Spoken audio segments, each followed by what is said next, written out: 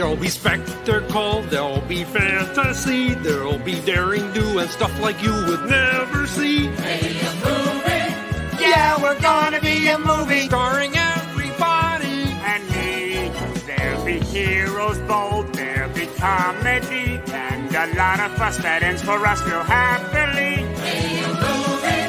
We can watch it all develop. Starring everybody. And me. We'll take the world and set it on its ear. Come on, join in. We're gonna start right here. And we are going to start right here. Hello. Welcome to a Rattlegion Broadcasting Network triple feature. Tonight on the marquee is King Richard from HBO Max, starring Will Smith. Second on the marquee is The Guilty, currently on Netflix, starring Jake Gyllenhaal. And thirdly is Night Teeth, starring Jesse Star from the Disney Channel and star of Insatiable, covered here on the Rattlegion Broadcasting Network, Debbie Ryan, which is the only reason I wanted to watch this. Yeah, that was on you. Yep. I don't hate you this time. There's always two good ones and one crap one. And by the way, that is the Jiminy Cricket in my life, the conscience on my shoulder, the voice in the back of my head. Ladies and gentlemen, it's Jason Teasley. How do you do, sir? I'm doing good. I don't hate you for this triple feature. There's no I hate Mark. I can't wait. There was less pestering about this one. This one was I'm actually really pleased with all three of these movies. And we run a gambit here of the genre. We don't get stuck in like we don't pigeonhole like what's the word? A niche of similar movies. I was gonna say sometimes with these triple features I like to do a theme. You know, Alexis and I did a theme of Halloween kids movies. Robert and I just did the MMA one. We did a Western one. But sometimes, like with you or with Ronnie, it's just a grab bag of whatever happens to be out at the time. So you actually getting into it, you pitched King Richard, and I said, okay, well, I don't want to do that as a Damn You Hollywood because it's day and date on HBO Max, and there'll be no money to talk about. So, like, let's wrap. And I wanted to talk about Night Teeth at some point. We just couldn't get it done close to Halloween because my schedule was too packed at the time. Not that it isn't now. So I was like, okay, I've heard really good things about The Guilty. You wanted to talk King Richard, and given that it's probably going to be an Oscar contender to some degree or another, I was like, we probably should talk about it. And I just want to throw Night Teeth onto a podcast somewhere. So I was like, let's do all of these together. So this is a grab bag episode of Triple Feature. But going back to you, now you are in general a sports movie enthusiast. So it's not so much that you're like a big fan of Venus and Serena or tennis. You're just like sports movie, new. Let's go. Yeah, and I love biopics, especially that, have some grounding in reality, which, I've pitched you a couple of movies that are upcoming that we're going to get on the schedule in February. One's a biopic. The other's kind of a hot topic about college athletics. So I'm really one of those people that if you can sell me on a sports movie and if it's a biopic, I'm there. Like, I've watched Ali. I've watched, King Richard. I watched, I'm trying to think, For the Love of the Game, The Rookie, everything that runs the gambit. I mean, some of my favorite movies of all time are sports movies, like Remember the Titans. Excellent movie. Varsity Blues, not a biopic, but from everybody that I've talked to, that and Friday Night Lights, really close depiction of how high school football is depicted in the state of Texas, and fucking insane. So yeah, I mean, sports movies, biopics of sports figures, sign me up. I'll review all day. Yeah, I have to admit, King Richard was probably not high on my list of things to talk about, but two things happened. Well, three things. One, you wanted to talk about it, so immediately I was interested because I basically, if anyone comes to me and be like, I really want to talk about this, suddenly I get interested because, oh my God, somebody's somebody else is pitching something around here besides me. So, and I'm always open to try something new in terms of film and entertainment and whatnot. But the second thing was, and I really have to put the blame, as it were, on Alexis here, is she was saying at the beginning of the year, like, we really should touch on some of these Oscar nominated movies, you know, that brings in a whole other, because for the longest time, the Rattle Legend Broadcasting Network just focused on summer blockbusters and, you know, and big franchise IP movies. And we didn't really get into any of the Yard House or the Oscar picks or whatever. And she's not wrong. There is a fan base out there for those kinds of movies. And I think I shied away from talking about it because they're generally made well. What would there be to talk about? But there is stuff to talk about, as I've kind of committed myself to a year of doing these. So when you were like, let's talk about King Richard, and I started to look at it, I was like, okay, I don't particularly care about the subject matter.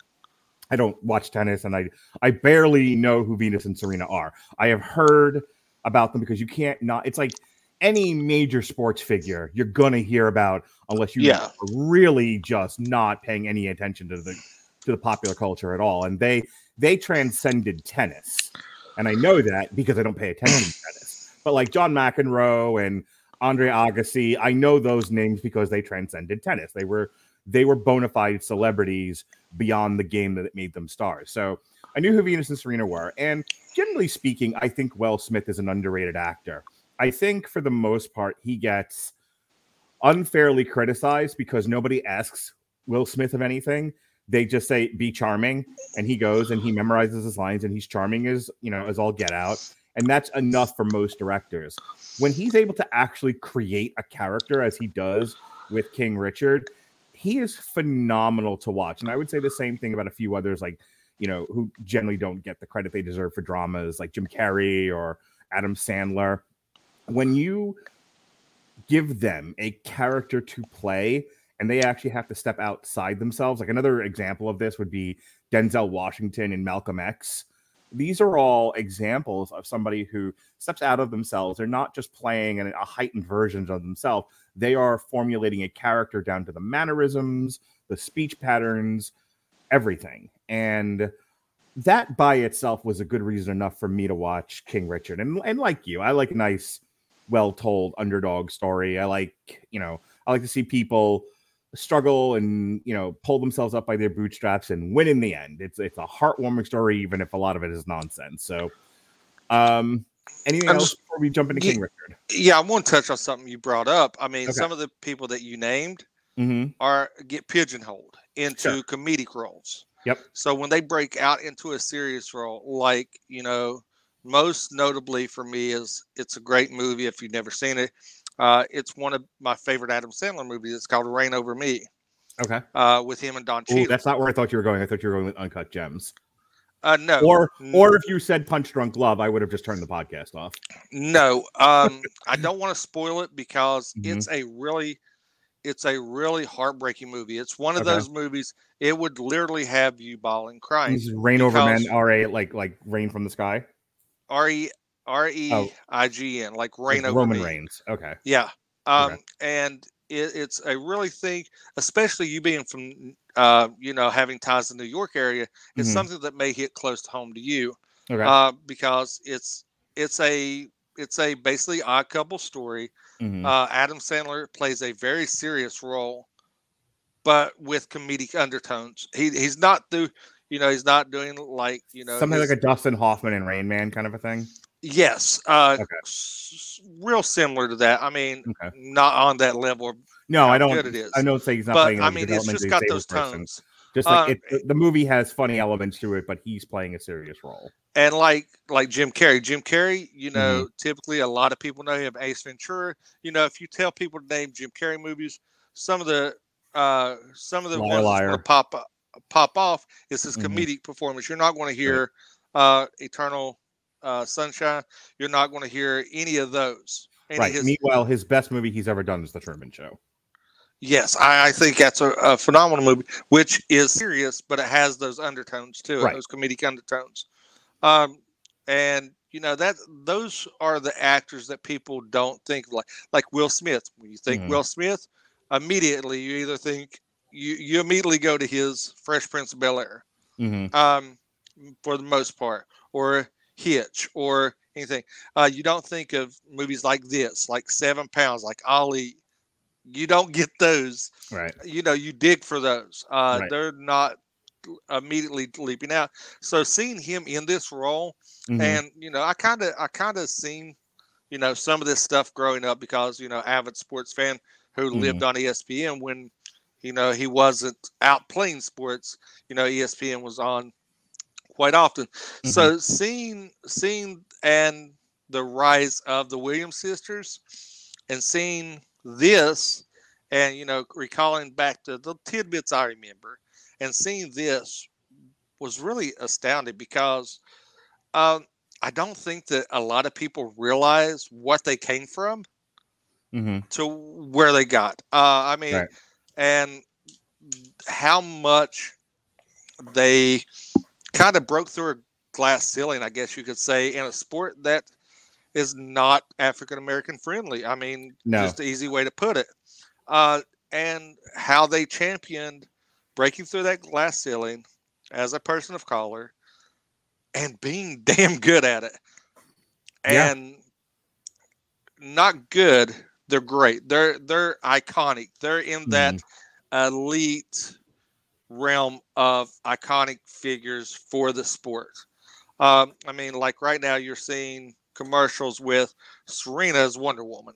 I mean, you know, for DirecTV. Plug.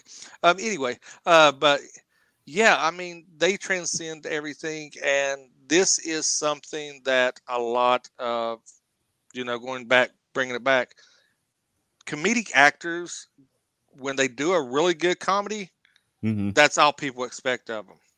So funny to look at like Will Smith's career, and I don't want to go too off on a tangent. I want to get into the review, but it does need to be said. The man started out as a sanitized hip hop artist, and I don't even know if that's where he really started. I just know that all us white boys know him from the, you know, from who was it? Parents just don't understand. DJ Jazzy Jeff and the Fresh Prince. You know, you know, what was it? Welcome to My Nightmare, or whatever the one he did about Freddie. Nightmare on My Street. Nightmare on My Street. Yeah, Parents Just Don't Understand. And then from that, he jumps into the sitcom The Fresh Prince of Bel-Air, which had serious moments. And I wasn't a real big fan of the show, but I mean, it's a lot of him playing off serious actors and, you know, and being goofy and charming. And he goes from that to like Independence Day, you know, and and you know, he had some of those. You know, he had Bad Boys in there. Then he had, I know there's a movie where I think he plays. I feel like it's either he plays a gay cop or something like that, or I can't remember. But like early on in his career, and I have to look up his IMDb. But early on in his career, he played something that was like way off the beaten path of stuff that he had been getting. My point being that like you follow the trajectory of Will Smith's career, and it's like, okay, we have this charming, this good-looking, charming, tall fellow who can obviously do comedy. That's what we're going to use him for. He gets these action roles, but these action roles are not deep, you know, or anything like that. They don't ask a lot of him. It's be charming, but also be funny and, you know, and punch an alien in the face and say, welcome to Earth, you know, that sort of thing. Yeah. But there would be these little dots here and there, you know, or like Bad Boys, like you mentioned before, where Mike Lowry, you know, right. There'd be these little dots in his career where some people didn't even know that he did them. They were such small pictures, but he would take on these really dramatic roles and knock them out of the park. I know not everyone loves his portrayal of Ali, and there are some that think it's a crap movie, but I will give the man. Somebody said that kind of transitioning into King Richard, his portrayal of Richard Williams feels like a performance. And they compared it to Ali, which felt more like an impression. I don't want to debate the merits of that argument. I'm just saying it's out there. And so if nothing else, if that is true, objectively speaking, you can't say Will Smith hasn't gotten better because he knocks it out of the park with King Richard. So let's talk about what this movie actually is, since we've been sort of dancing in and out of it.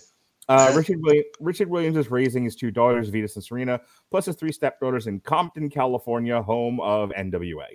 Venus competes in the ITF junior circuit before going pro in 1994 at the age of 14. Richard expresses hesitation about her going pro to the chagrin of her mother. Richard soon changes his mind and signs up both of his daughters with coach Rick Macy, played by the fantastic and another one who's probably going to get an Oscar for this, or at least a nomination, Jon Bernthal. Otherwise, yes, he is so good. The family moved to Florida once the two daughters become professional players. Venus competes against Vicario. Yeah. From Spain in 1994. 9 months later, she signs a contract with Reebok. Boy, is there a lot more in this movie than what's in that premise on Wikipedia, but let's just get into it. So I'll let you go first, Jason. I don't want to overtalk you. Tell me, in terms of craft, performances, storytelling, what did you think of this movie?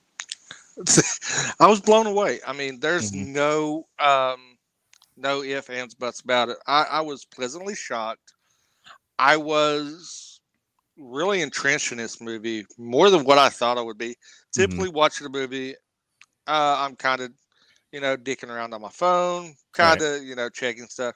I was actually invested in this movie because you see this, and the two girls that play Venus and Serena knock it out of the park. I mean, they embodied a love of the game, I guess you could say, as well as to be portraying two high-profile athletes who are, the executive producer that are on, that are overseeing this thing and having that added pressure, especially working opposite Will Smith, who is a, big-name actor in himself.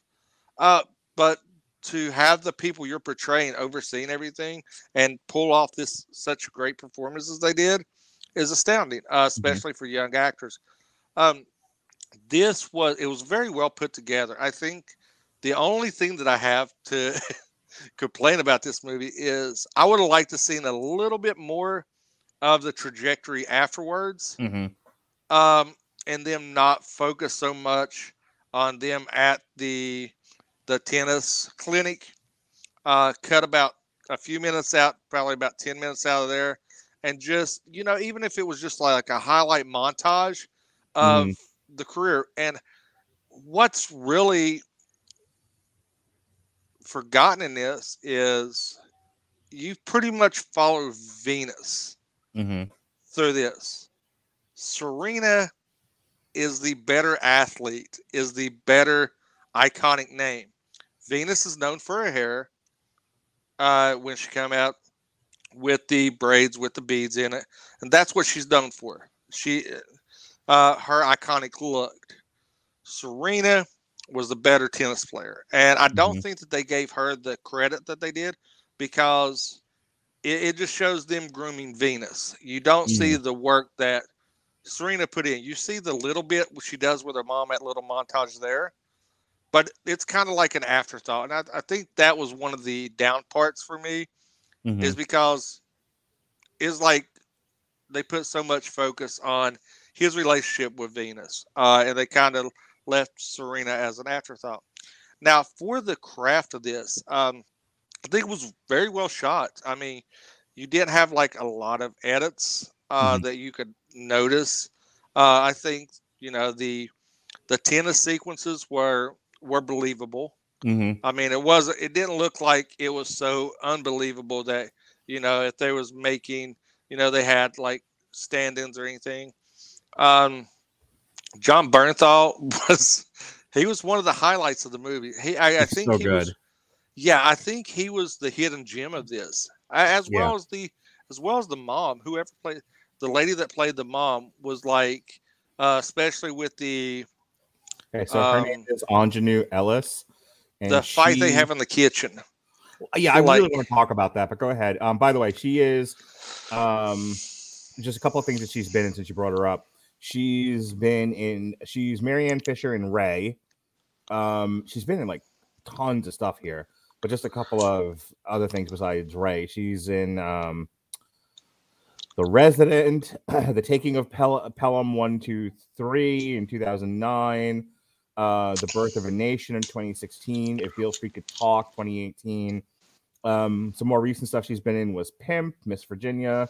She's been also in a ton of television, like Numbers, Justice, True Blood, The Good Wife, Sleepy Hollow, Quantico, Lovecraft Country, which we reviewed on here. That was Alexis and Robert. And she's gotten some Primetime Emmy nominations for When They See Us. I think I saw When They See Us, as a matter of fact. I believe I watched that. Yeah, I did. Lovecraft Country and Red. So, yeah, she is obviously a very talented actress. Yeah, and we'll touch on that when we cross it. But the kitchen scene is very, very pivotal and emotional, and like she pulls off this performance in just that one scene that kind of sticks with you. The portrayal of Richard, the lunacy that he was and what he had in his head. I think Will Smith really pulled it off, because if you go back and watch some of the interviews,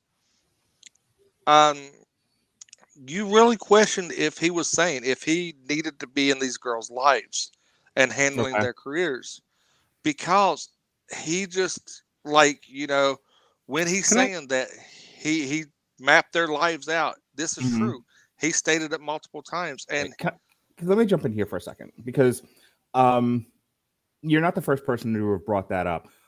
In the defense of at least the portrayal of this man, I don't know how true to life this is, but he talks about having grown up in Shreveport, Louisiana, and suffering violent racism of white people. He has watched both firsthand what's going on in the tennis world, but I think he's also, it's the 90s. We've seen story after story of people in music and arts and sports rise to prominence, become celebrities, and crash and burn because people weren't watching out for them. They succumbed to pressure, that sort of thing. In his defense, and this is why I don't see him as truly like crazy or villainous, which is the intent of the movie. Let's face that, is that I think he was insightful.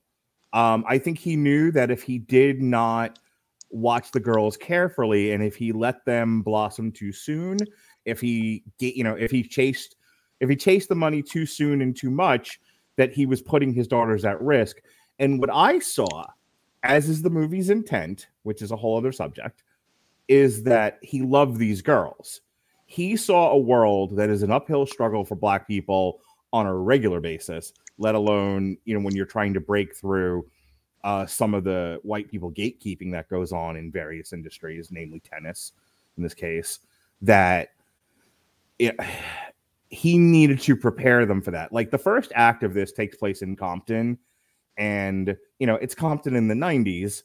And I think he's sort of, projecting ahead, looking ahead and seeing nothing good is going to happen if I don't push them really hard, harder. It's like what women say about, as compared to men, you have to do twice the amount of work that men do for less pay and less recognition to get anywhere in life.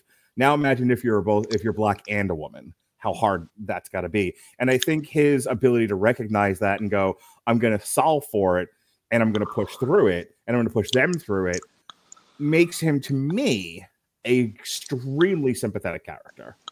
Yeah, and I know it's in the moment, and that's what I think this movie wanted to take. In the moment, he was labeled crazy. He was labeled, he did not have the girl's best interests and everything. But this is where the movie shows you peeks behind the curtain. And, I want to touch on this at the end. One of the major things is, just like you said, he didn't want the girls getting burnt out too soon. But he states that he said, I want them to be kids. That's why he takes them to Disney World. He blows off practice to go to Disney World. Yep. But he wants them to be kids. He wants them to be there because, and it goes through this, and this is something that he talked about in one of his interviews that I came across, is the whole Jennifer Capriati thing. Jennifer Capriati, child prodigy tennis star, rose to dominance, got strung out on drugs. Yep. Career down the drain. And she was like 17, 18 years old. She got that. And he was kind of, in a way, he was looking out for the girl's best interest in Quick a way, question. but he was doing it in a way that people labeled him crazy. Because Hang on. Let me jump in here. Did you see I, Tonya? no, I have not. Okay. Like super quick. First of all, go watch I, Tonya. Okay. Find it on Hulu or whatever. It's amazing. But one of the things that I, Tonya touches on is when there's a certain level of commitment that goes into being a child athlete and then becoming an adult professional that I think we all recognize. You're not going to get there by half-assing it unless you are some like wickedly ridiculous talent, like once in a 100-year lifetime talent. Most people have to commit their lives to it like it's a religion. But I think there's also a tacit recognition that to the exclusion of all else, you will make someone crazy doing that. There has to be some degree of balance. Yeah, and like I said, I mean, I think he had their best interest at heart. How he went about it was what labeled him as, people questioned his motives. If you're in the not to be this guy, but you're a black man dealing with the white media who like to spin narratives, and that so long as there's been journalism, there's been narratives, there's been framing at work, and I feel like I would have to listen to the interviews to sort of judge for myself just how crazy he sounds. But I think if you're again, he's got to be in his 40s when this is all taking place. He's like he's late 30s. All right, so 30 to 40 years on Earth lands you in the 90s. He's seen some stuff, and I feel like it's kind of like I was telling my son today. You cannot just say whatever comes to your mind in polite society. You have to have a filter. And I feel like he was just sort of done with the filter and saying things that are absolutely true and we all know to be a fact, but we don't talk about it in polite society because it's not nice, and we don't want to recognize on that level how bad systemic racism can be and all of this other stuff that he's pointing at. Yeah, having a filter, it's debatable. Ask me and Pat. But anyway, but like I said, I mean, yes, I'm not discrediting what he's seen and what his intentions were. How he went about them is what this movie wanted to highlight and wanted to emphasize on. Now, the one thing that I had that kind of, was kind of ham-handed was the meeting at the country club where, he goes off on this rant about, the whole races. It's amazing. Why do you keep saying that? Yeah, I mean, again, the impression is it's amazing that a black dad stayed with his family and raised champions, because that never happens. Well, we won't go into something my wife pointed out, but anyway, about the dad being around.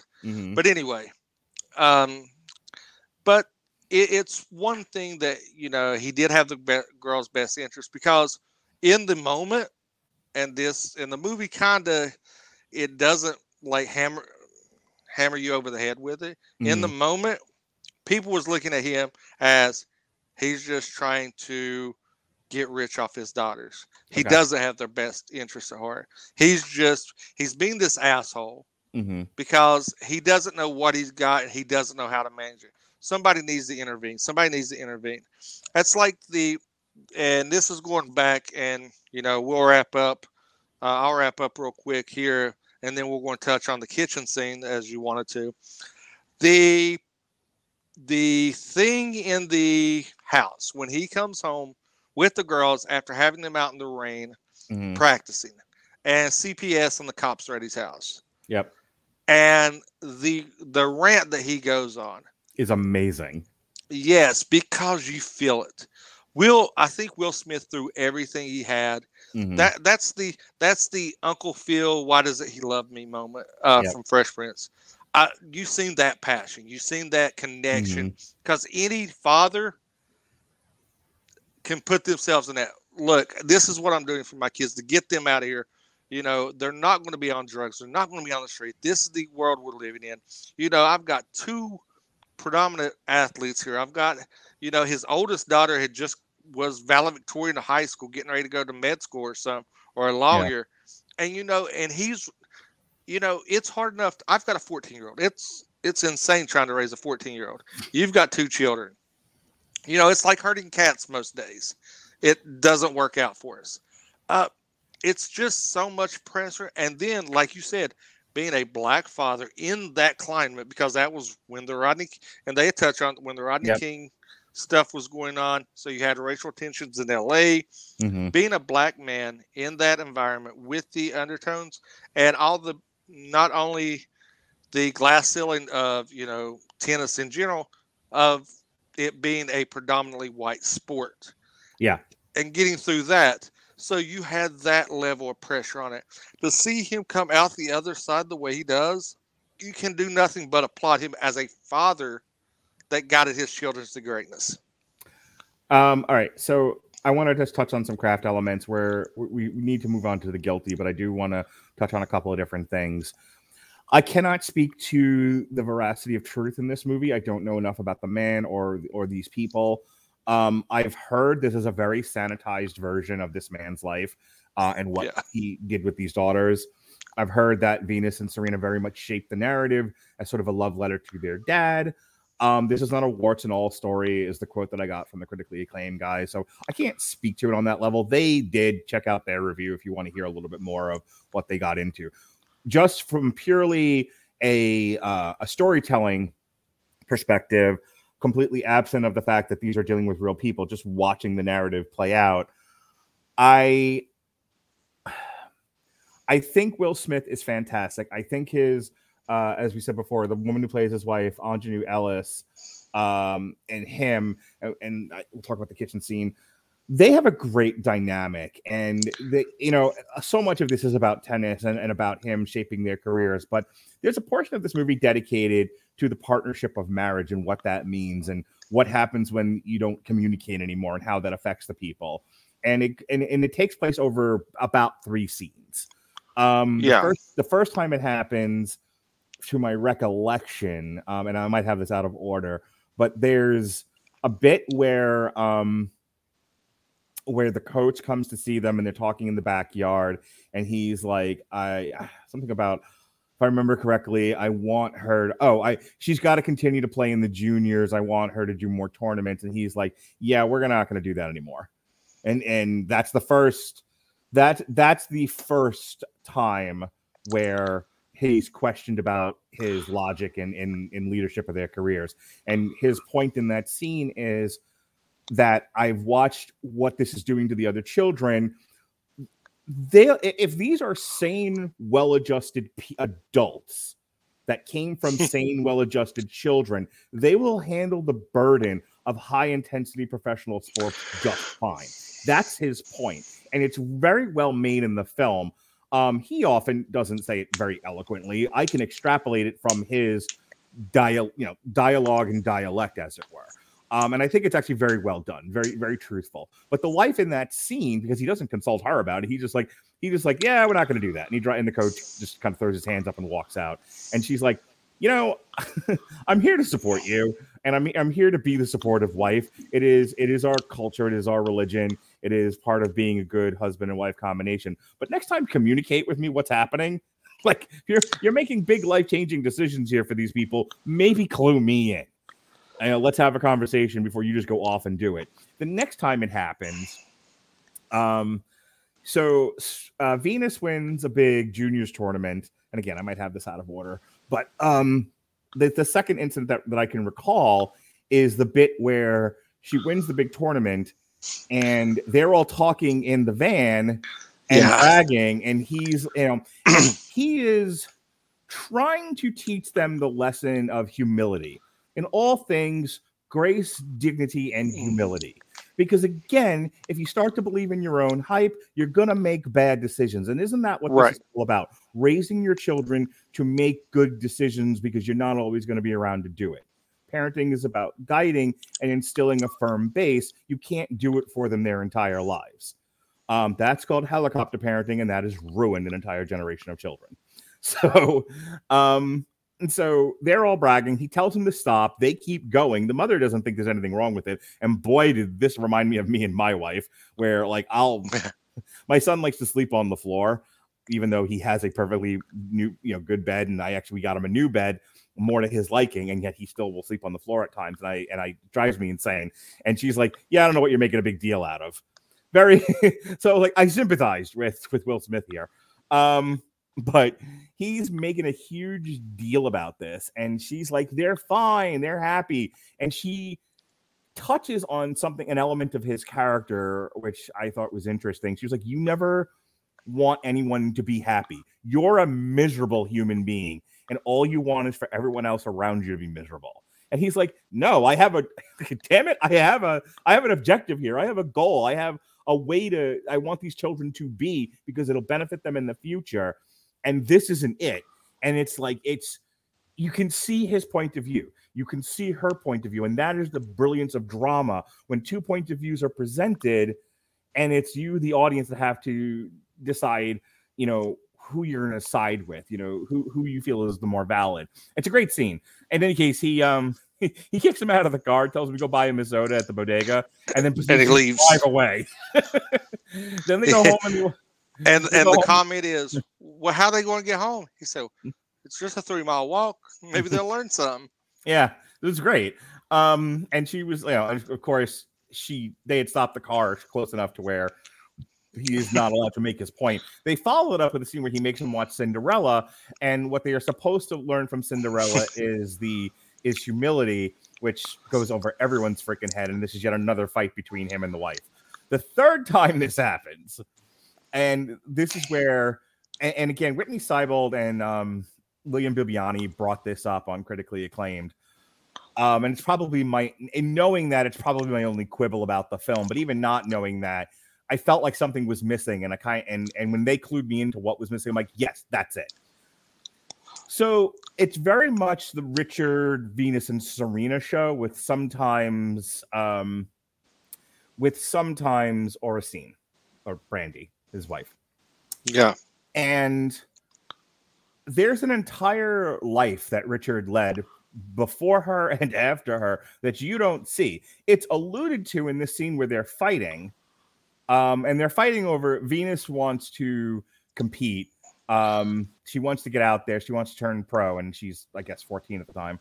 And he doesn't think she's ready, and he doesn't want to push her too soon, lest she break like an egg later on. And this is a big moment of like consternation with the coach, with the whole family. It's a big to-do. And he's like, I've been right so far. We've gotten this far, and people have gone with me. I don't know why things are changing now all of a sudden, which I thought was a valid point to make. And she says to him something like, you're not perfect, and so it was something along the lines of, what about your son that showed up here one day and you sent him packing from like another family that he had? And the point was made, like, why didn't they show that in the movie? And that's what overall, it's like my only major quibble with this whole thing is that anytime Richard starts to look anything less than sympathetic, the movie runs away from it. Like, if the worst things you pick up about him in this is that he's a bit controlling and he makes him practice in the ring and he doesn't take the money, the first time out, those are not really that bad things. Those are things you do to overcome adversity. Running away from your family is a big deal. Having multiple children with, I think he had like 10 kids in total, but having multiple children with other women and not, dealing with them. I think they talked about him starting businesses and those businesses failing, or him walking away from them. Like, these were things we needed to see to tell this story. To your point, also, a little too much focus on Venus, not enough on Serena. You get a little bit of it when Venus gets picked up by the coach, the private coach, and then he can't take Serena with him because he can't take on 2 free students. And then the mom starts working with Serena, and then there's a couple of scenes of Serena kind of like low-key playing tournaments and stuff. Like, that's all fine and everything, but the narrative of the movie in the second half of it gets a little muddled. Because, whose story is this? Is it Venus' story? Is it Richard's story? He's in the title, but whose story? Yeah. Certainly not Serena's story. So I feel like another pass through through script writing, and maybe we get a more focused narrative. And that's really the only negative I have to say about this, is that it's a little too much of a love letter. There's not enough grit in what was apparently a real life gritty situation. And then it's a little unfocused in the second half. I'm trying to find this. There was a podcast I listened. Oh yeah, here it is. It's if you're listening to this, go if you want to see how sanitized this is. It is Andrew Jenks, What Really Happened. Mm-hmm. It's the episode from September 19th, 2018, and it's about Serena throwing a match. And he goes in and talks about how horrible of a person Richard was in the sense that he pushed these girls way too hard. Like you said, this is a sanitized story, like a love letter from Venus and Serena to their dad. Mm-hmm. But yeah, he was a tyrant. From everybody that said this and going back to this, he was a tyrant. Because you know what, I struggle with that, because if they produced this and they decided this was the story they wanted to tell for whatever the reasons they wanted to tell it, how much of a tyrant could he have possibly been? And theirs is the perspective that counts. Well, ask this, how many people, there's a lot of people out there that have shitty parents that hold them to a higher esteem than they should be. That's a very good point. A lot of things you have because without him being a tyrant, and this is coming strictly from a sports narrative. I've seen it. I didn't live it. I've seen it happen with a lot of my friends. They are pushed so hard because they're doing private practices. They're doing drills. They're putting their sports above, one, their mental health, two, their schoolwork and everything. Because, and I've heard parents, when I coached one time, actually tell their kid, look, you're going to go do this. And they say, I have homework. And they were legitimately told, I don't care what homework you have, as long as you maintain a 2.0, you play sports. Everyone's looking for that NFL contract. And people live vicariously through their kids. Trust me, it happens with men all the time. Sure. Men love to live vicariously through their sons in sports. Happens all the time. That's why I ended up with a daughter. I can't do nothing with her. But yeah, because they think that their son or daughter, in this case, will be their ticket out of everything. Will be their golden ticket. And it doesn't happen. It's very rarely happens. So yeah, he was a tyrant, but the payoff of it was the success the sisters had. Yeah. So, and they look back at that's it. That's the validation of it. I think that's validates his methods. But I think your point is well taken, that they may think that Dad did everything he could to save us from, from a terrible life, and look what successes we became. So we are appreciative of our father. Objectively, maybe I wasn't there. Maybe he did. Maybe he didn't. And you're certainly talking about a situation where somebody bullet pointed what he did do. I can't judge it because I haven't listened to it, but I'll take your word for it. Let's overall, I'm going to say this final point, and then we're going to move on because we're almost at an hour now. It's not worth watching in the theater. It was in the theater. It was on HBO Max. I watched this at home.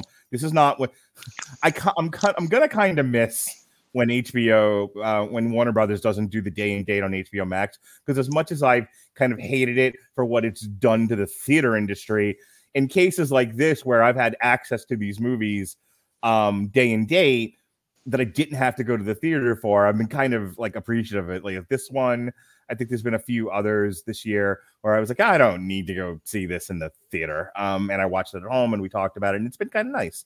I say that though, but at this point, with the 45-day windows and then a lot of things going to PVOD either at 45 days or day and date or within that time, it's such a weird world we're living in now.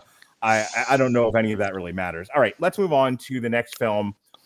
This is The Guilty, and this one had its world premiere at the Toronto International Film Festival on September 11th. This is a remake of a 2018 Danish film of the same name. It's a crime thriller directed by Antoine Fuqua, and it stars Jake Gyllenhaal. And I'll just read through this. Troubled LAPD officer Joe Baylor is working the night shift in a 911 call center while he awaits a court hearing for an incident that occurred on duty 8 months prior. He answers a call from a woman named Emily Lighton, who reveals she has been abducted. Joe learns that she and her abductor are traveling in a white van, but Emily is forced to hang up before she can provide more details. Joe relays the information to the California Highway Patrol, but they are unable to locate the van without a license plate number. Joe calls Emily's home phone and speaks with her 6-year-old daughter, Abby, who tells Joe that her mom left the house with her dad, Henry Fisher. After getting Henry's cell phone number from Abby, Joe is able to retrieve the van's plate number, which he relays to the CHP. He also sends a patrol car to check on Abby and her baby brother, Oliver. Joe learns Henry has a record of assault. He calls Henry and demands to know where he is taking Emily, but Henry hangs up. Joe then calls his former partner, Rick, who is off duty, and asks him to visit Henry's house. Rick expresses concern about Joe's hearing, at which he is set to provide testimony.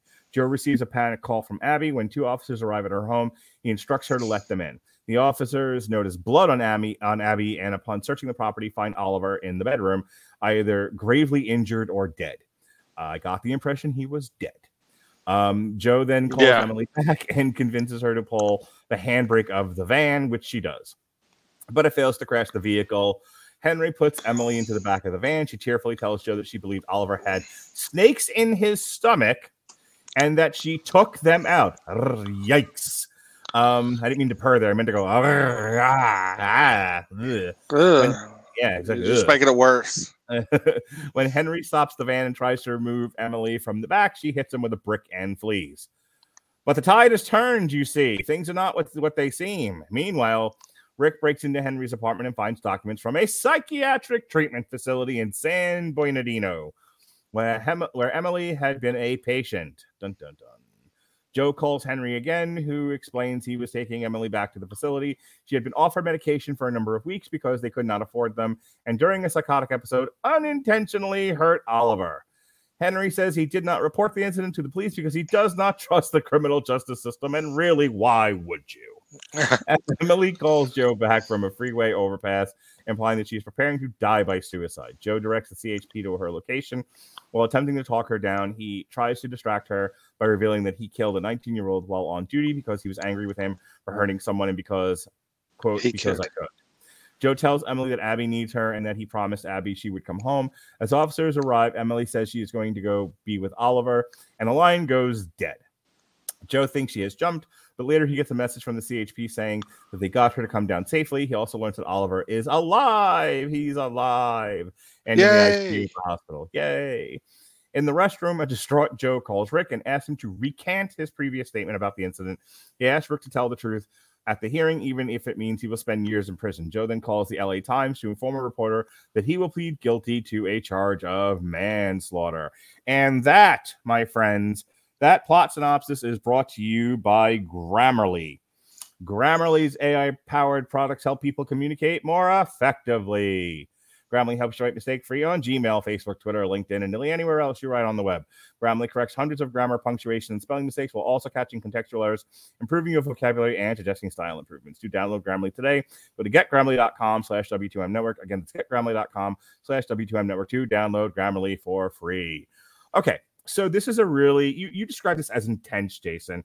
It is. I think, I don't know anything about the Danish movie. I just learned that it was a remake of that right before this podcast. I will tell you, it comes across like a stage play, like a one-man stage play, and it's very much a performance piece. It is one location.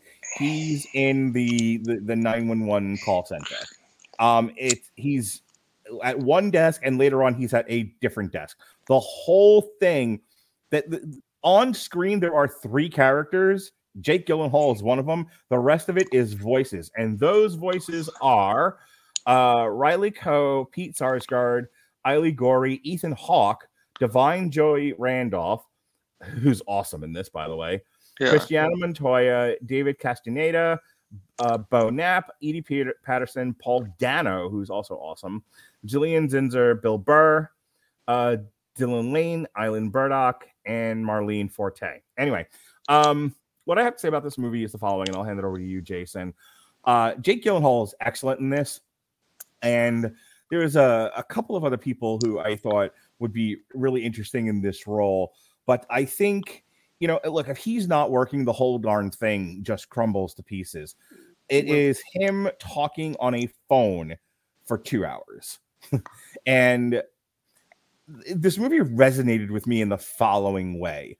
If you've ever been in a situation where there's any kind of sense of urgency and you're waiting for someone to call you back, or you're on the line with them and you need them to communicate with you and there's silence, it is the most nerve-wracking thing.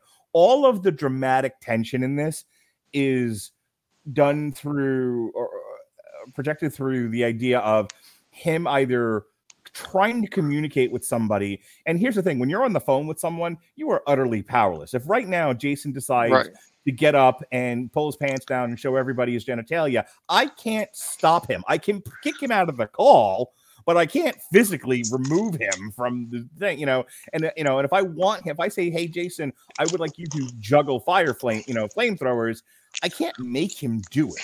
I'm being silly and facetious, but my point is, he's in a situation where he needs things to happen. He needs the California Highway Patrol to do X. He needs this woman to not jump off a bridge. He needs this child to give him information, and nobody's doing anything that he wants, and it's utterly frustrating.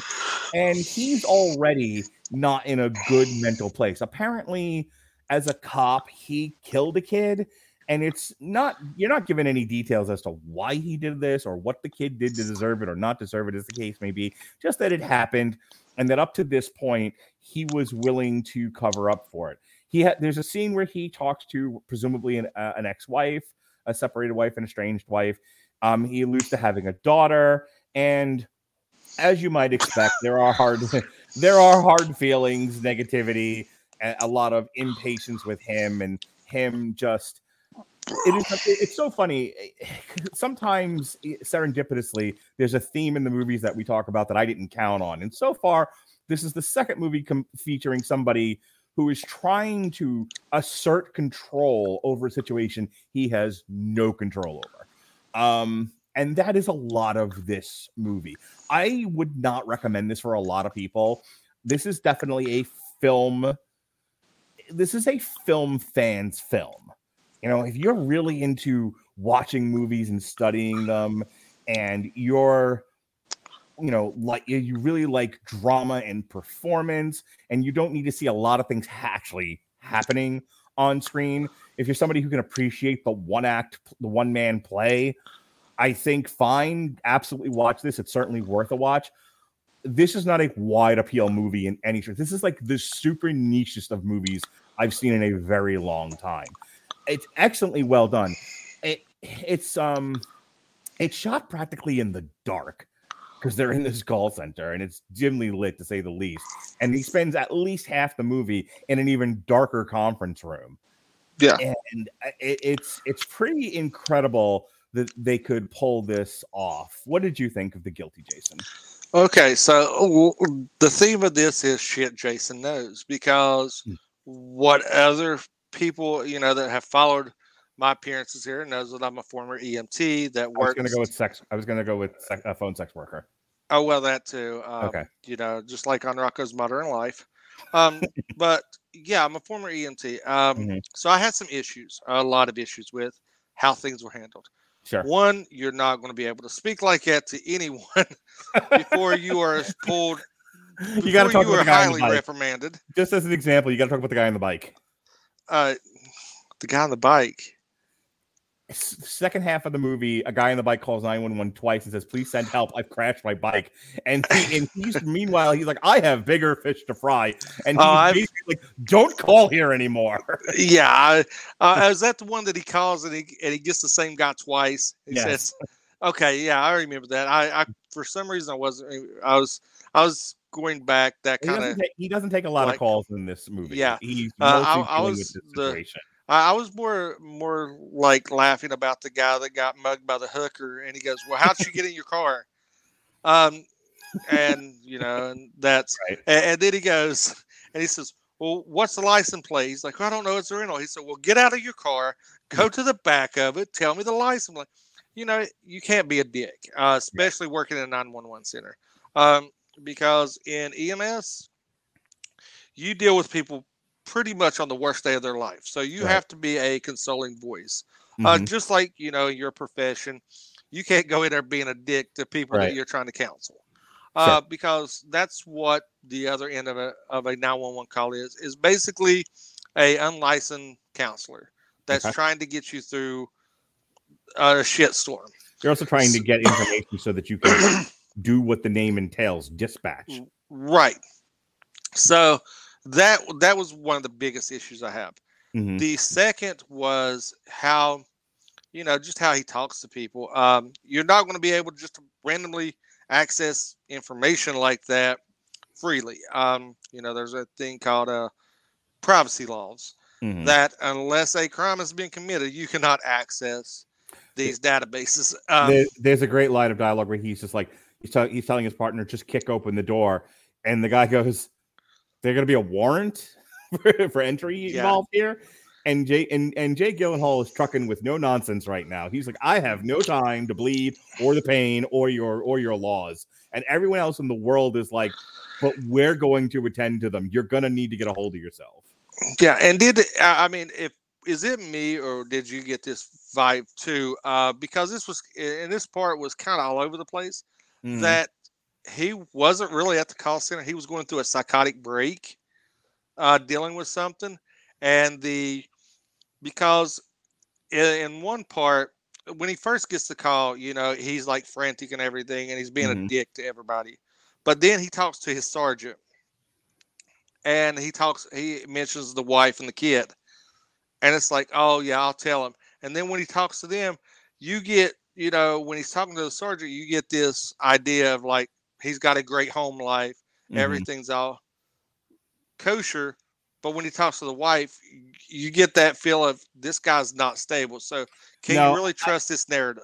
I didn't think that this was a psychotic break or all in his imagination or anything. I believed the setting that it was set in. However, if you're asking me if anything rubbed me the wrong way with this movie, only that for dramatic purposes, cops are never, unless they're superheroes of some degree, they're always portrayed so poorly. Like, I know plenty of cops, both that work in corrections and work on the street, that have perfectly wonderful home lives. They treat their wife and children well. They treat their husband and children well. They are just normal, not traumatized, regular people. Not every single one of them is, you know, a fedora wearing, you know, trench coat wearing drunk.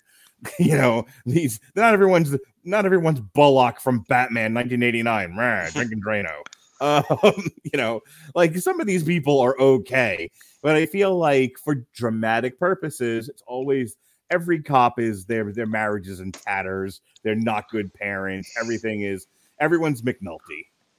Yeah, but yeah, I mean, the only thing that I left that we haven't covered is, you know, I was really, when I seen how this played out, I messaged you and I said, I'm really interested with how you're going to take the twist, because there's something that happens that I think would intrigue you, which is the fact that, you know, he does have that breakdown, and you kind of, because it's alluded to the entire movie, and you're like, what the hell's going on? And then you find out that he's this cop that killed a 19-year-old, and the whole "because I can" was a little ham-handed. I don't know. I once knew somebody who worked in correctionals who talked about the solution to all of our problems in this particular institution was to dig a big hole.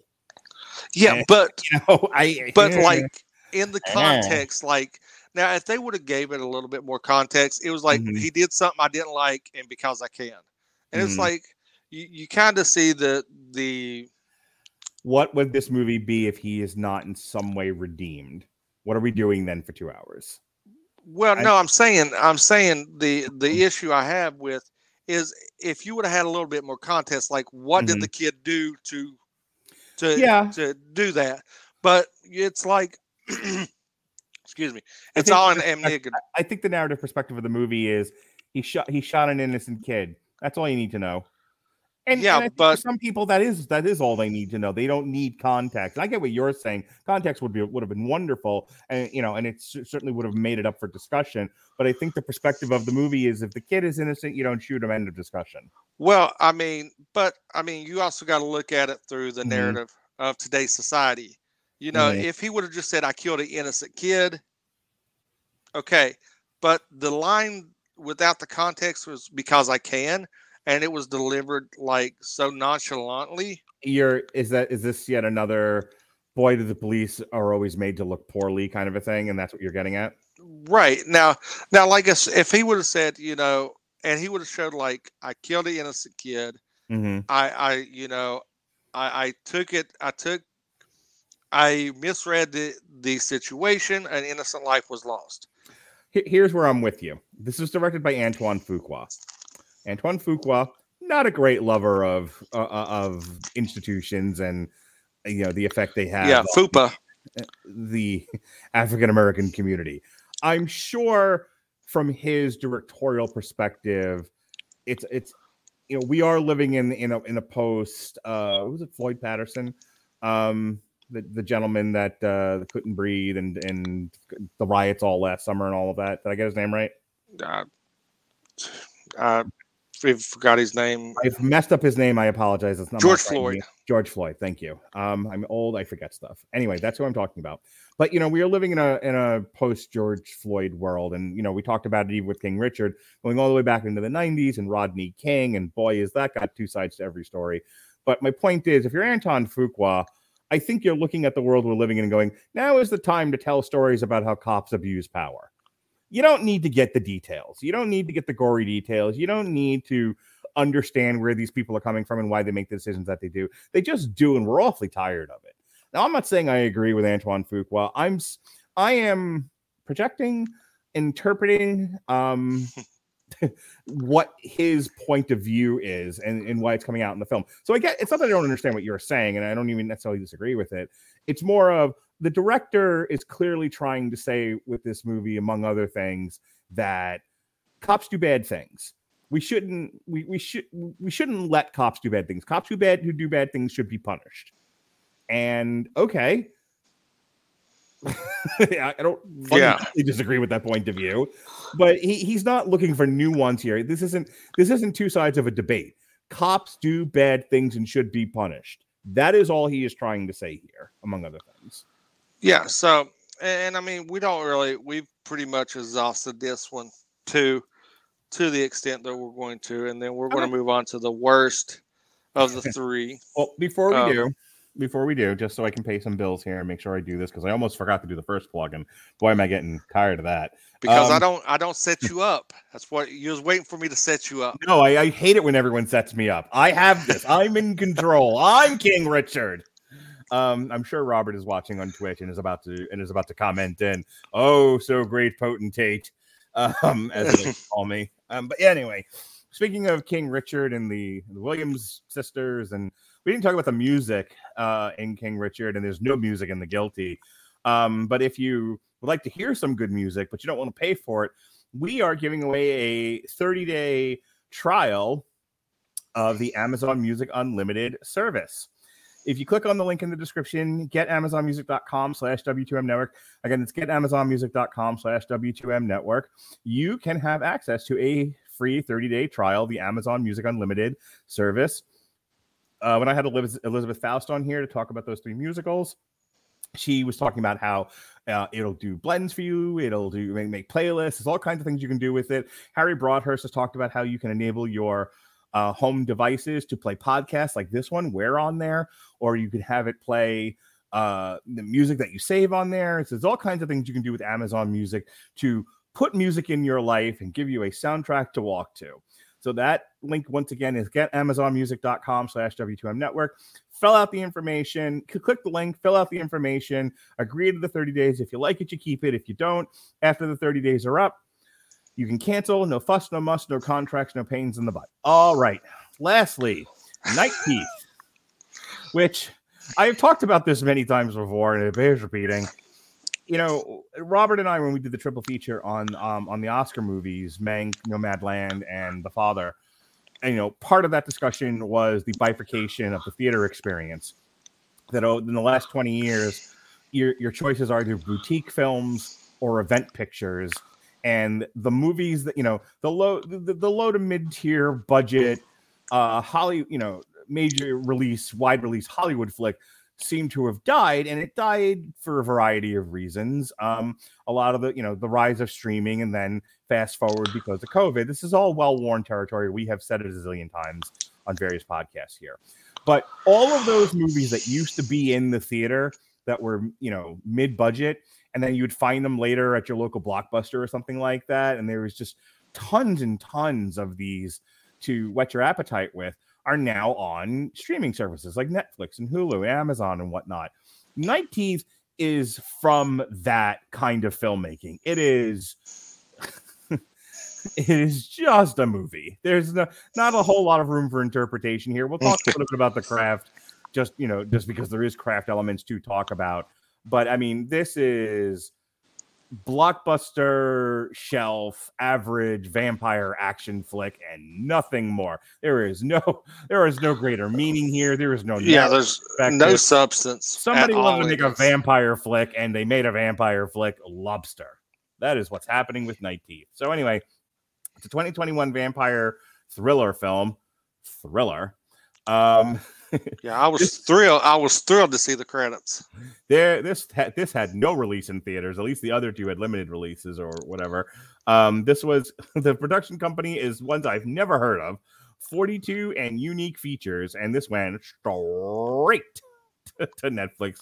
This had a $21 million budget. It stars the following people: Jorge Landenborg, who is a Dominican actor of no discernible credits that I can find. Debbie Ryan, who's the only actress on here I knew going into it. I know her from the Disney Channel show Jessie, which my kids used to watch. And then Sean Comer and I reviewed the 2 seasons of her in Insatiable. I think she's great. I think she's very, very attractive actress. I'll watch just about anything she's in. I think she's fantastic. Lucy Fry plays the daughter and godfather of Harlem, who gets with the jazz musician. She's pretty good in this. She has an interesting look, and she's been in a whole bunch of other stuff. But I know her from Godfather of Harlem, which is a great show, by the way. Raul Castillo, Megan Fox in a limited role here, and then finally Alfie Allen. So here's what happens in this turkey. Benny, a freelance chauffeur driving in place of his brother Jay, is hired by friends Blair and Zoe to drive them to several popular Los Angeles nightclubs. Unbeknownst to him, the girls are both vampires. Dun, dun, dun. The movie reveals that vampires have coexisted peacefully with humans for centuries, feeding only by consent. Stupidest thing. Victor, a wealthy vampire lord who has grown bored and discontented with his life, is planning to subvert the system by kidnapping Jay's girlfriend, breaking the truce with Boyle Heights. Unbeknownst to Benny, Jay is secretly part of the human council charged with maintaining peace between vampires and humans.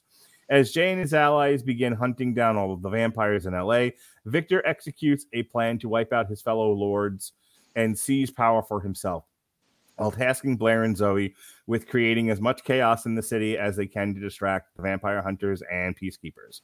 When Benny drops the girls off at a hotel, he discovers that the hotel is actually a feeding ground for vampires. And realizes what Blair and Zoe are using him for: fresh meat.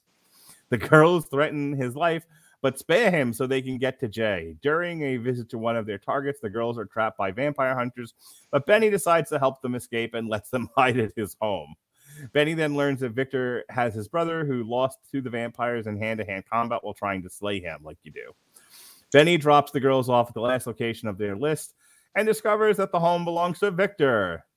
Blair urges him to leave, but Benny refuses to abandon his brother. Inside the house, Benny finds several human prisoners being kept by the Lord as blood bags for him to feed on, including Jay, but is captured by Victor while trying to free him. Victor and Zoe then threaten to kill him, leading Blair to turn against Victor and Zoe. After realizing she has feelings for Benny, that come completely out of nowhere. Yeah. In the struggle that follows, Zoe stabs Blair, and in retaliation, Benny remotely activates his brother's car, smashing a window, and the car stops mid-collision, by the way, so as not to run Benny over, but more on that in a moment. Yeah. And exposing sunlight, which kills Zoe.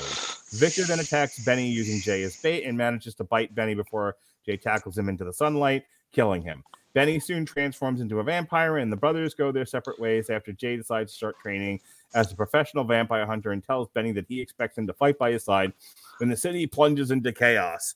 Later that night, Benny meets Blair for an evening out. Okay.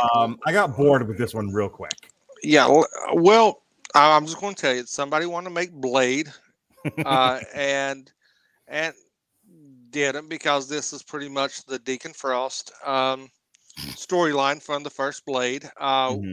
And then they said, well, what else could we do? Let's use the Jamie Foxx, Tom Cruise Collateral movie as a template too, where you just have him drive around committing multiple hits, which was a really great premise.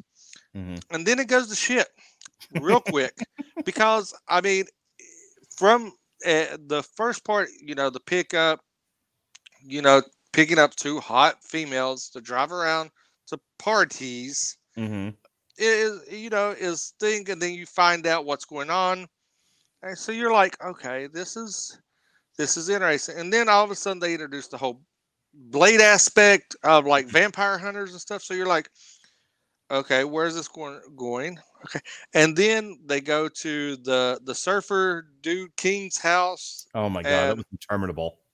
And magically, in a 3-hour span, that she decides that she like is madly in love with him, and they start dry humping out by the pool. And then it's like, okay, this took a leap in a direction. And then all of a sudden, it's at the end, it's like they're madly in love, and she's throwing herself against her master to save the one she loves. And you're like, what the fuck where's this bullshit come from? Right. This movie had very little substance. This was one of those movies that, like you said, that you find at that was just, you'd find at a local Blockbuster or video store that just got churned out in the late 80s, early 90s. Right. That where you just wanted, it's kind of like the Religion Broadcast Network, where you just want content out there.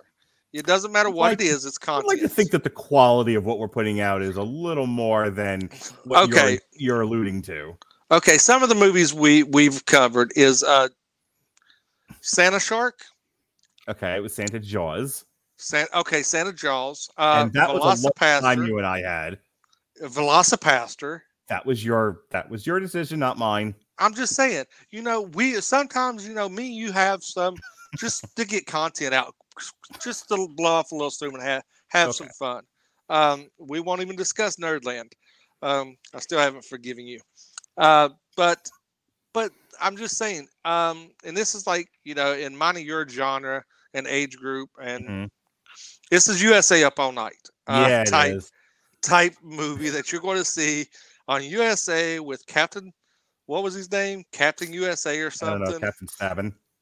I guess, and the big titty girl, the big titty blonde that was on there with him. And it was just fun.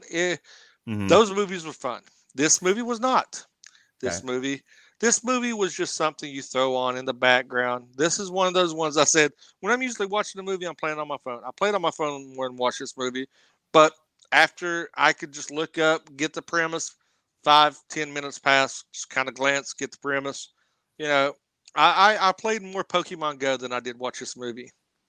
In defense of the performances in this movie, I think Lucy Fry and Debbie Ryan do an admirable job of trying. This is obviously a vehicle they took, one, just to have work, but it's payday. Well, they're both mostly known for television roles, and the goal of most actors is to try to ascend into the talkies and into the features, and so sometimes you take a movie hoping, even if the movie is terrible, at least you'll stand out, and someone will, a casting director will find you, and they'll put you in the big feature. So I think Lucy Fry and Debbie Ryan largely succeeded there. They're given nothing to work with, and some of the stuff Lucy Fry is given, she's like almost overacting. But I think that's largely a matter of direction.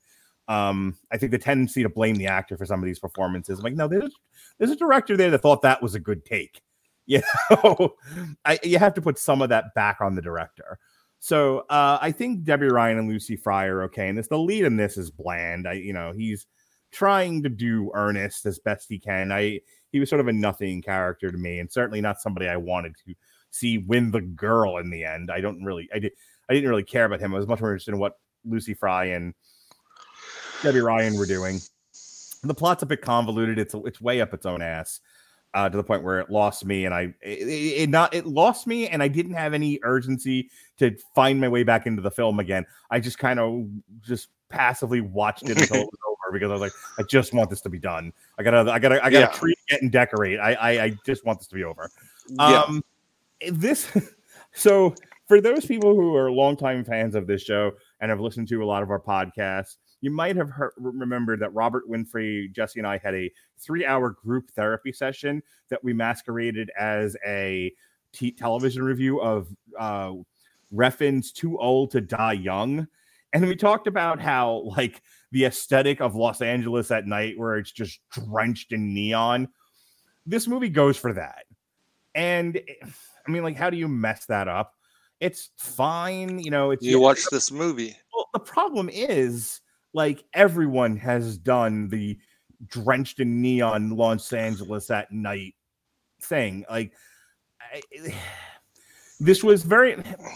So there are people who, and I do appreciate them. I don't mean to bag on these certain people. There are certain people that they're not film people. They like to watch movies. Movies are a passive entertainment vehicle for them. It is something to do to pass the time. And if they're at least mildly entertained, then the movie's a success. There's no element of craft appreciation. It's literally, did this capture my attention for the length of and breadth of this film?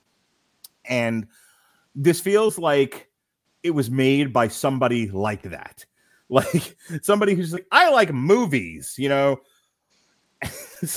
somebody who just wants to see a superhero punch his way through the bad guys for 2 hours with no break.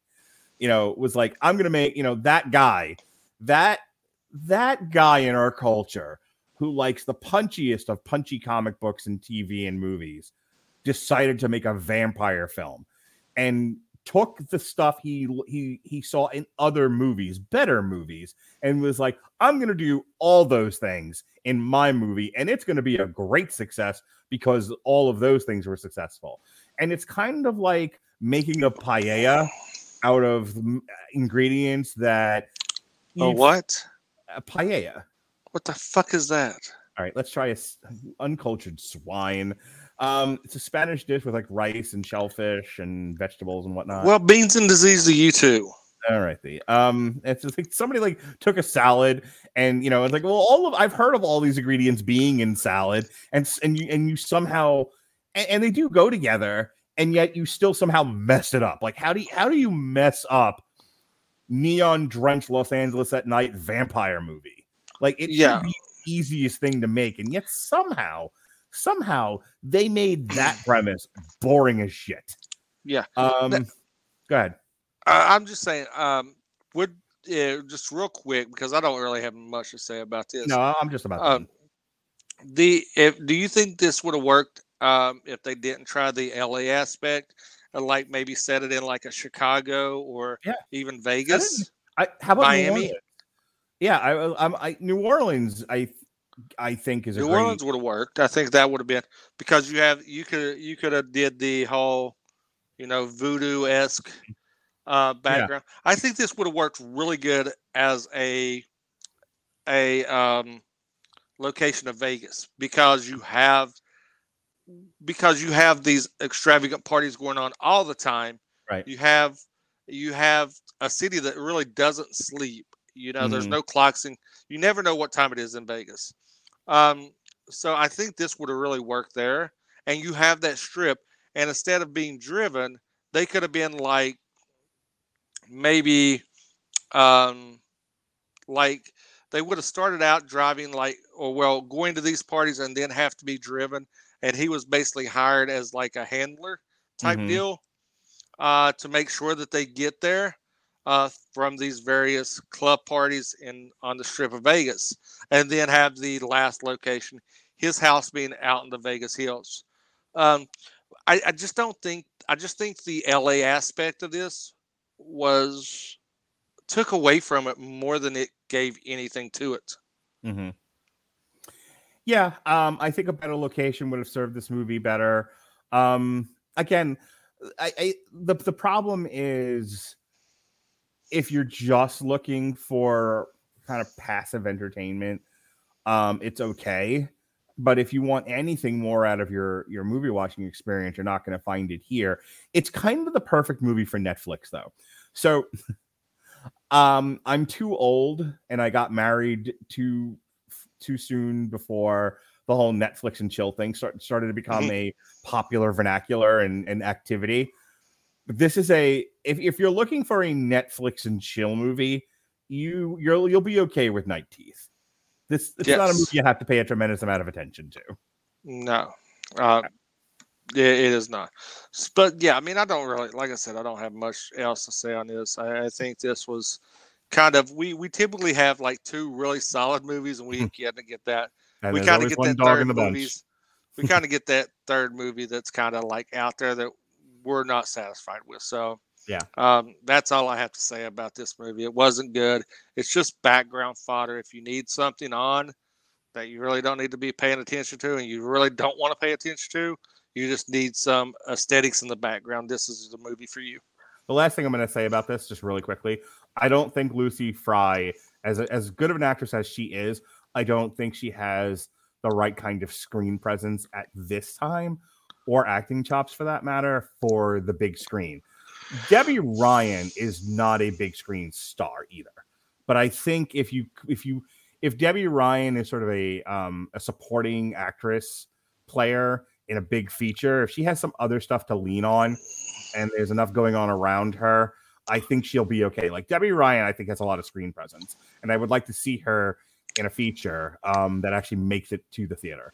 I don't think Lucy Fry is there yet. And I'm sort of looking at the poster. And like I said, Debbie Ryan was the one that stood out to me as the lead in this thing.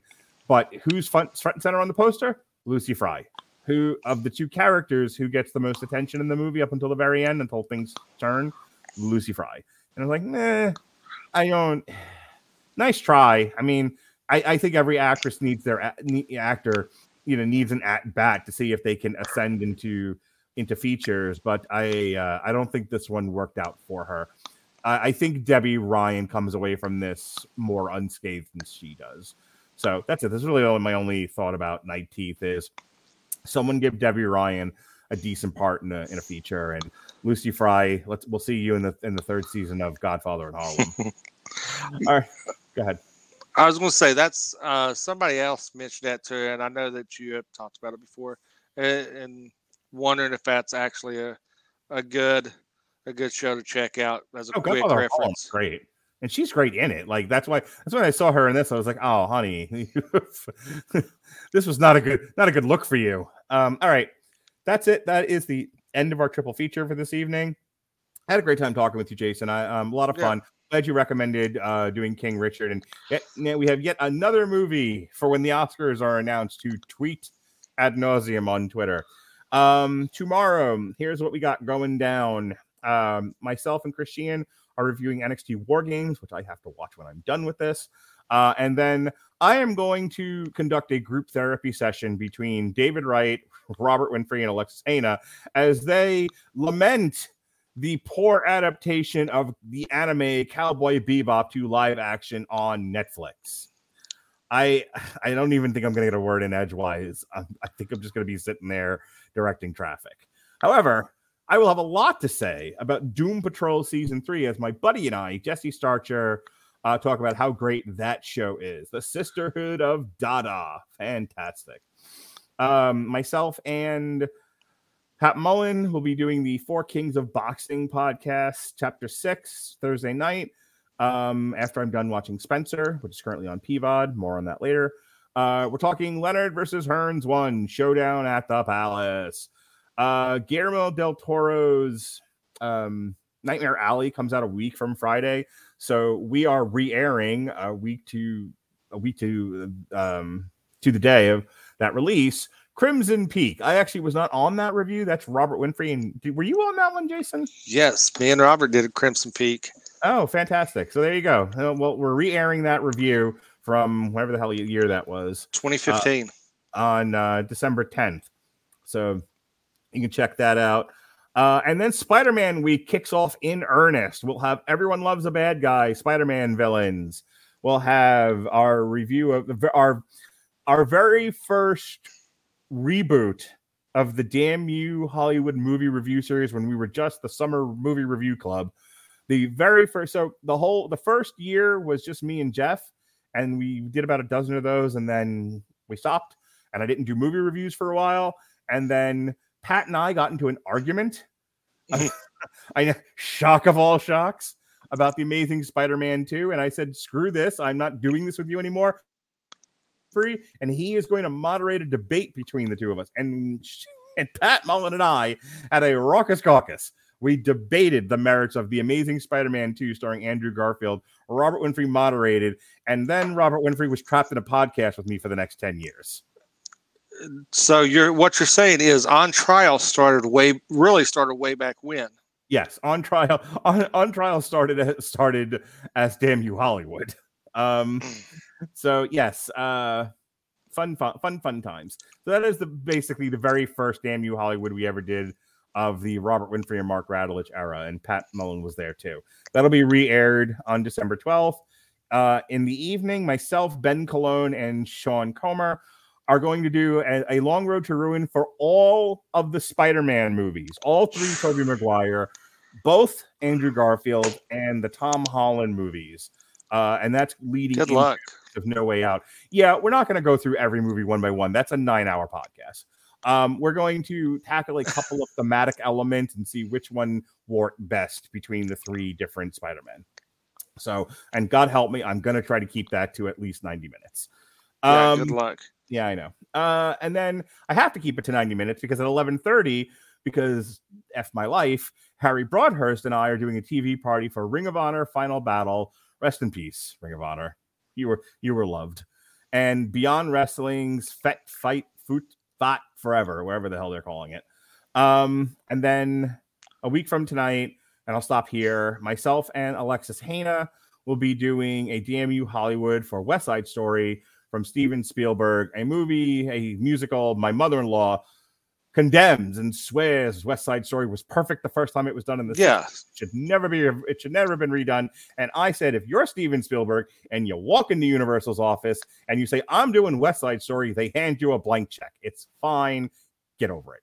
Also, just real quick, there's a 4-part Spider-Verse podcast that week, episodes 289 through 292. That's Jesse Starcher and Ben Cologne doing all 87 issues of the Spider-Verse series, or however the hell that goes. So that's what's going on the Radulich Broadcasting Network. Jason Teasley, I hear you like to gamble on football. I gamble. I'm winning money as we speak. Yes, you can find me coming back to the RIB after a small hiatus. I'll be returning in February, so Mark gets a little bit of time away from hearing my sultry tones on podcasts with him. But boy, is February going to be fun. Black History that's Month not with true. me and Mark. You'll be on sooner than that. We have You Season 3, January 2nd. Oh, okay. Well, you haven't put it on the schedule yet, so that's why I didn't see it. It is there. It is not on my schedule because I've merged yours over and it is not there. It's there now. Okay. Well, You Season 3, which will be fun. But boy, is February going to be fun. We've got a lot of lovely movies for Black History Month. Yes. Some may get us condemned. Yeah, that February is definitely going to be Jason and Mark celebrate Black history in our own imitable fashion, and I am excited beyond belief for that. Well, it's like we cover. There's no gray area. We're either black exploitation, or we're high art black cinema. Yeah, the art black cinema. There's no in between. We said no. We will not. We will not have a gray area. It's either caviar or candy. There's no in between. It's either caviar or spam. There's no hamburger. But you could find me on the Second and Short podcast. We have TikTok, we have Facebook, we have Twitter. As you can see, there's my handle right there. Love my lovely face and ginger beard. Like, comment, subscribe on anything we drop. Just drop by, say hi. The more content likes we get, the more you get to see my lovely face on TikToks and stuff, which is actually becoming quite fun that I'm doing this. Interesting enough. But outside of that, I always love coming on talking movies with you, Mark. It's probably one of my favorite things to do. So I really appreciate you having me on these triple features from time to time. I'm looking forward to the triple features we got in February. I'm looking forward to our Super Bowl triple feature that we're doing. And Jason came to me earlier in the year and said, hey, I want to be on more stuff. So you'll be on lots of stuff in 2022. And I enjoy talking to you too, Jason. It's a lot of fun. It's nice to get on one of these and not have to scream at my person that I'm doing a podcast with. And you get through synopsis. That is also true. All right, folks, we're making snarky comments now. Thank you for joining us here on Triple Feature. For Jason Teasley, I'm Mark Radulich. Be well, be safe, and behave.